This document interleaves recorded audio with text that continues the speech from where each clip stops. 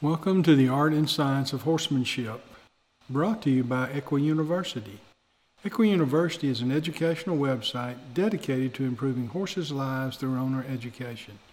I'm Dr. Richard Guideby, your host for the Art and Science of Horsemanship and founder of Equi University. Today's topic are what are probiotics, prebiotics, and synbiotics, and why should my horse care? With the amount of advertising on television touting the benefits of probiotics, it's difficult to not at least have heard of them.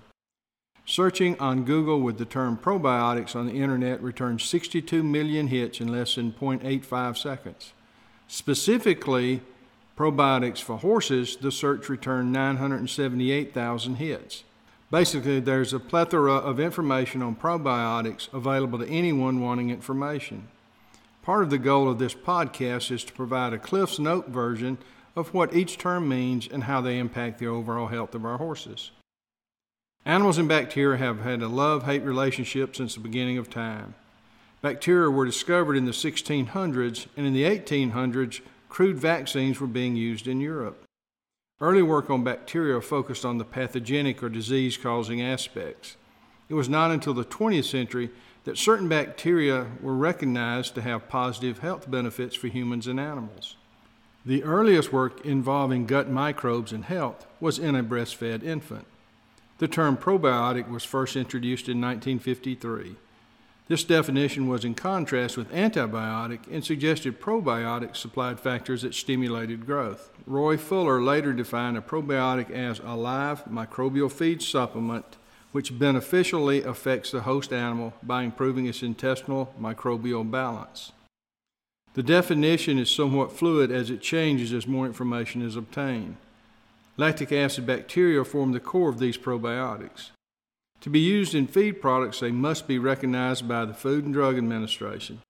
They are currently classified as GRAS or generally recognized as safe. One important property is the bacteria must be viable. That is, they must be capable of colonizing the digestive tract. Certain yeast and fungi may also have probiotic properties. Let's discuss the definitions of probiotic, prebiotic, synbiotic, yeast culture, and CFUs. A probiotic are live microorganisms which, when administered in adequate amounts, confer a health benefit on the host. Most of these have lactic acid bacteria, for example, Lactobacillus, Enterococcus, and Bifidobacterium. A prebiotic is selectively fermented ingredients that allow specific changes both in the composition and/or activity of the gastrointestinal microflora. This confers benefits upon the host well-being and health. It's really food for the colonic bacteria that may also have a positive impact on gut and host health. These ingredients are usually indigestible fiber, for example, monooligosaccharides. A synbiotic is a mixture of prebiotics and probiotics. The prebiotic is usually chosen to optimize the growth of desired bacteria, the probiotic. Yeast culture, generally from the species Saccharomyces, and may be Cerevisia or Boulardii. Saccharomyces boulardii may help minimize some diarrheas. Colony forming units or CFUs are the number of viable bacterial cells per unit of measure, may be given in thousands up to billions. What can probiotics, prebiotics, and synbiotics do for my horse? Well, the first thing is it can improve digestion of some feedstuffs, allowing for improved absorption of nutrients. They've been shown to improve the absorption of certain minerals, for example, iron. Certain yeast strains have been shown to improve fiber digestibility. They help produce volatile fatty acids from fiber that can be used as an energy substrate by the host animal. Most of the energy provided by forages is from volatile fatty acids produced in the large intestine. These include acetic, propionic, and butyric acids. They also produce most of the B vitamins required by the horse, at least for maintenance. They are also involved in the production of vitamin K. Probiotics may improve the health of the horse by altering the pH of the gut to decrease pathogenic bacterial growth. They also stimulate the immune response and enhance innate immunity. Probiotics increase the effectiveness of the tightness of the cells lining the intestinal walls. They provide direct competition for pathogenic bacteria. Probiotics, prebiotics, and synbiotics can decrease inflammation by decreasing inflammatory cytokine production. They secrete antiviral, antibacterial, and antifungal chemicals in the large intestine. Prebiotics may improve insulin sensitivity and reduce glucose absorption rate. This is important in obese horses. Prebiotics and probiotics also regulate manure production, that is, the formation of road apples. What are some factors to consider when choosing a probiotic or a synbiotic for my horse? Look at the total number of CFUs per gram. Be careful to look at the way the CFU is provided on the feed tag. Some will provide them in CFUs per gram and others CFUs per dose. I suggest putting them on a per gram basis so it is easier to compare products. Also look to see if the CFUs refer to a total of all the probiotics in the product or appear for each probiotic individually. Generally, the higher the concentration, the greater the ability of the bacteria to positively affect the horse's health. Most probiotics are susceptible to heat and cannot be put in a pelleted feed.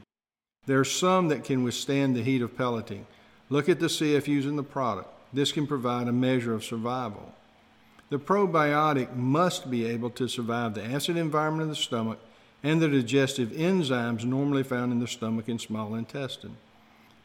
Encapsulation is one method of protecting the probiotic from heat and acid degradation.